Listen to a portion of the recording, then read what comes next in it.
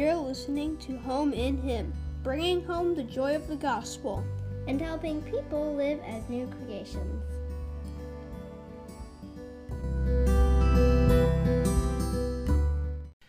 Hello, everyone. Welcome to the Home in Him podcast, where we bring the joy of the gospel to bear in the home, providing sturdy hope for weary families.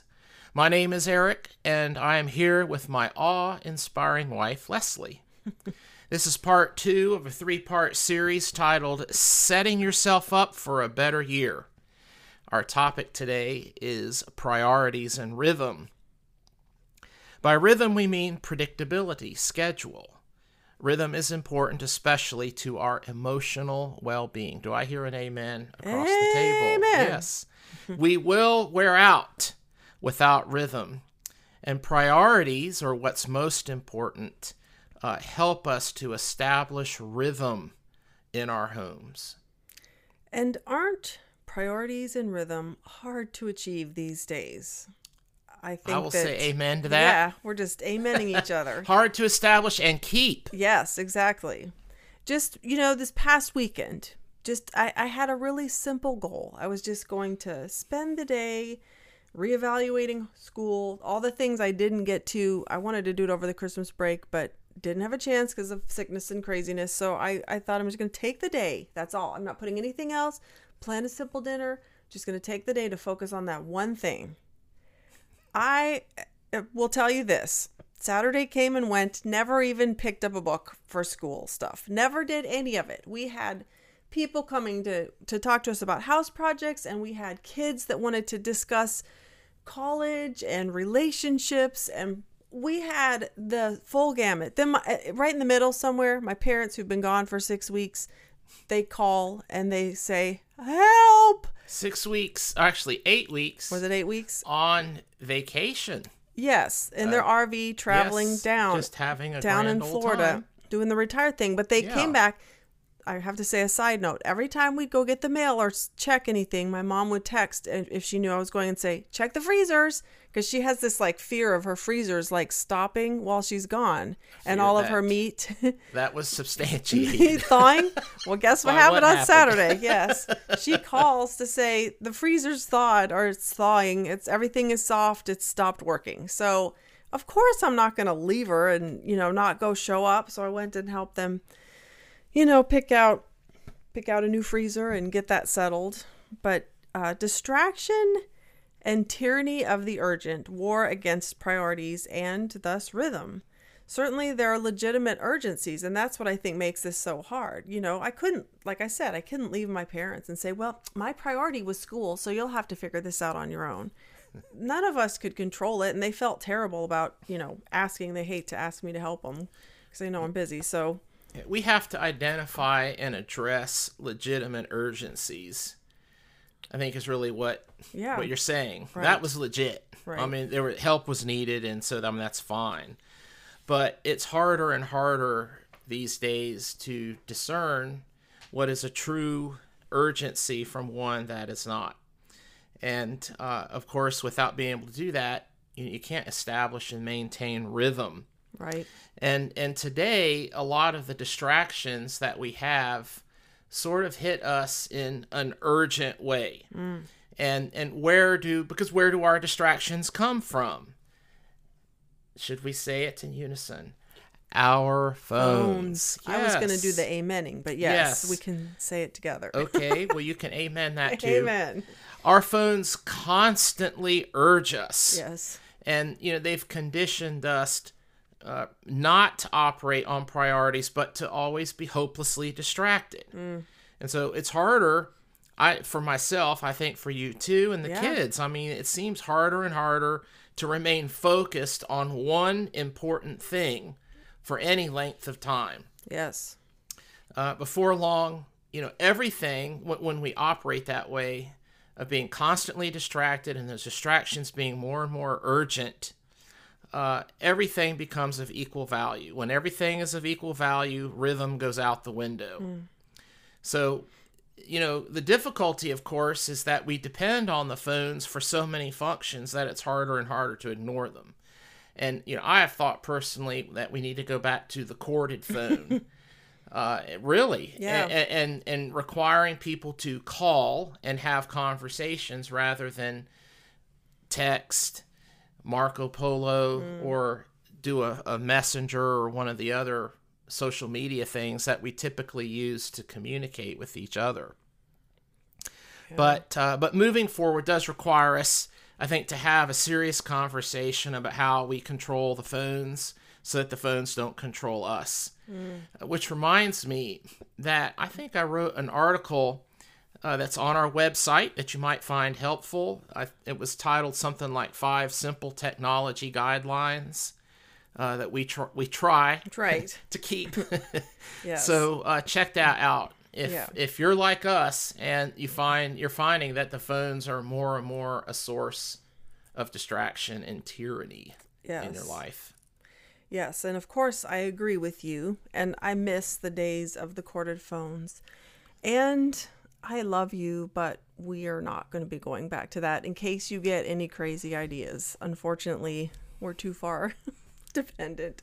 I don't know, I just had to throw that in. We did not discuss that I know. pre-production. I could see you trying to bring that back, and I just don't think that'd work with the kids. So, but a second kind of consideration or point that I just feel really strongly or want to point out is just, I think it's important to face the facts or just to accept the fact that we're never going to silence tyranny of the urgent or distractions. Like we hear so often, we have a problem. Like a perfect example is getting your kids to do chores, right? We all struggle with that. So, you hear somebody talk, and what is usually the message that they have? They say, I used to not get my kids to do chores, and then I started to use this chore chart or this whatever the product is that they're talking about or whatever has worked for them. And it probably has worked and it probably has helped. Maybe an app on the phone. Probably. That's a good one. But I'm going to tell you the truth. Their kids do not do their chores perfectly. Their beds aren't made some days. Their teeth aren't brushed. There is no way to reach that perfection. And it's just the same with the tyranny of the urgent and distraction. A part of the fall. It's always going to be fighting us. And so I just feel like first, just recognizing that kind of helps in moving forward so that we always want to fight it. We never want to stop. We don't want to just lay down and let it run us over. That's not the answer. But just in the efforts that we make, it's just important to remember that, we're going to fall down, but we just have to get back up and we just have to keep pressing. And it kind of, in a maybe morbid way, encourages me just to know that, it's always there, but I'm just going to keep fighting because that's what our job is. That's what, walking by faith is about. So I don't know. I feel like that's an important thing for us to remember as we face these enemies before us. Figure the priorities out. Yes. And I think that's actually a good lead in to a point that I want to make, which is that we need to check our motivation. Right. And when we're approaching priorities, it's very easy to be motivated by the practical blessings that we gain from priorities such as sanity, or some semblance of sanity and peace in the home. But it feels good to live on purpose, to be purposeful. And there's a greater satisfaction that comes from the effectiveness that having clear priorities and acting on those has in our lives. So those are very good things. I mean, absolutely, we should be seeking those and have those in mind. But I think they alone are not enough. And frankly, they really shouldn't even be primary, because priorities can easily become about our glory. and what we gain from them personally that makes us look good, that makes us feel good. And again, those are not bad things in and of themselves, but there's something bigger here that really we are always about, which is, this joy of the gospel. And as it should be in all things, that we should start with gratitude, to God, so that the battle is waged from a position of his strength, which we need, especially here, because this is a hard battle. And it can easily become about us. And when it becomes about us, we become tyrannical ourselves with each other, ungracious, unmerciful, unloving. So we have to go back to the simple joy of the gospel, that God, which is what? That God loves us, that he sent Jesus to die for us, so that we can have, as Jesus says in the Gospel of John, abundant life. He came that we would have abundant life. And true abundance and time is a gift. It's a precious gift from God. So priorities really help us see God's gifts, our priorities, more clearly, and help us to live better for his glory.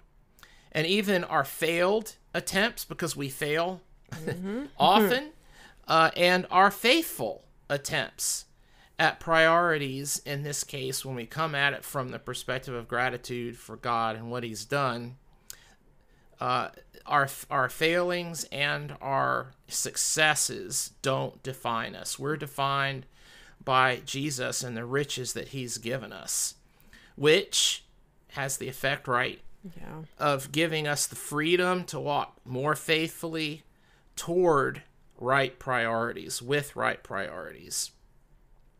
So we're learning, in that sense, as we focus on Christ and what he's done, we are learning from him what he says.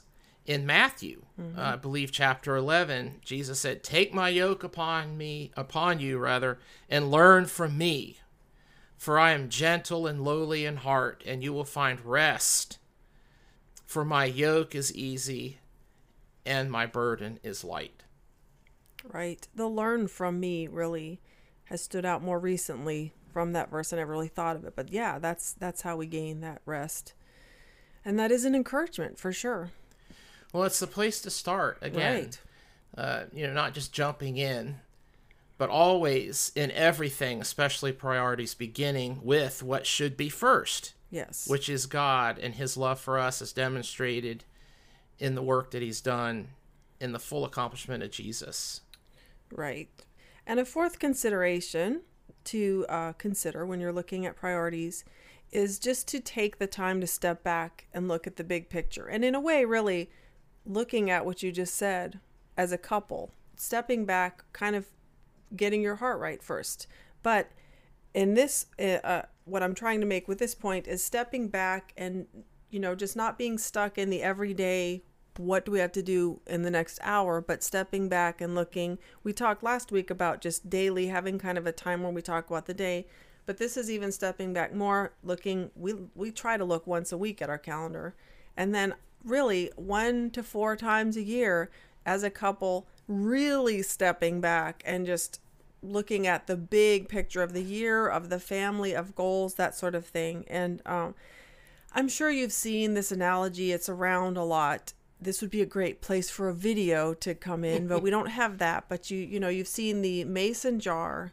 People do it differently, but they say, if you take this mason jar and then this 2-pint mason jar and you pour a cup of sand in, and then you throw a bunch of big rocks on top, usually the rocks are going to be sticking out of the top because they don't fit. However, if you dump all that out, you put the big rocks in first, and you pour the sand in, miraculously, it all fits perfectly because the sand fits around those big rocks. And the priorities in our life and in our family, those represent those big rocks. And you've got to start with those and then build all the little messy stuff around that. Otherwise, you're just going to have a jar full of sand and you're not going to get those priorities accomplished. And I think these times, 1 to 4 times a year, when you can step back, and how we do it, which, people can all be different, but what I like is we take a few minutes or some time before, and we each just kind of make a big list of everything that's kind of been rolling around our minds, from house projects to what science one of the kids is taking to vacation plans, anything we wanting to invite people over for dinner more, whatever it is, we just make this big list. And then we just kind of discuss our list together. We go get a coffee. It's ideal when we can have an overnight somewhere where we can really dig in deep. But, for some reason, these conversations usually seem to happen at Wegmans first, at one of those little tables. But I don't know why that is. We end up going there. but where you can just talk together and kind of regroup and make decisions and prioritize. It's just so key to surviving this tyranny of the urgent and all the distractions that do not want us to do that. One final point that I want to make as we wrap up is that having clear priorities is an important part of our overall equipping strategy for our children. Not just that we need priorities in order to equip them, like equipping them is a priority, but that they learn how to do it themselves. Right. That this is an important life skill that they desperately need, like we do, because guess what? They have phones. I was going to say they are even more wrapped up in this tyranny of the urgent distraction lifestyle. We are old enough to remember before corded phones and that sort of thing, but they have really been they're submerged in it. And so, yes, this is so important for them to It's good. Yes, it's good to talk about priorities with our children so that they begin to learn along with us. Yep. So next week, we will tackle the third and final episode of this season of Setting Yourself Up for a Better Year with the topic of date night. Yeah. And there will be some surprises in there. It's going to be a little bit more expansive than just the date night. So we'll just let that hang out there and tantalize you for next week. So until then, remember, because you are a new creation in Christ, you can walk faithfully.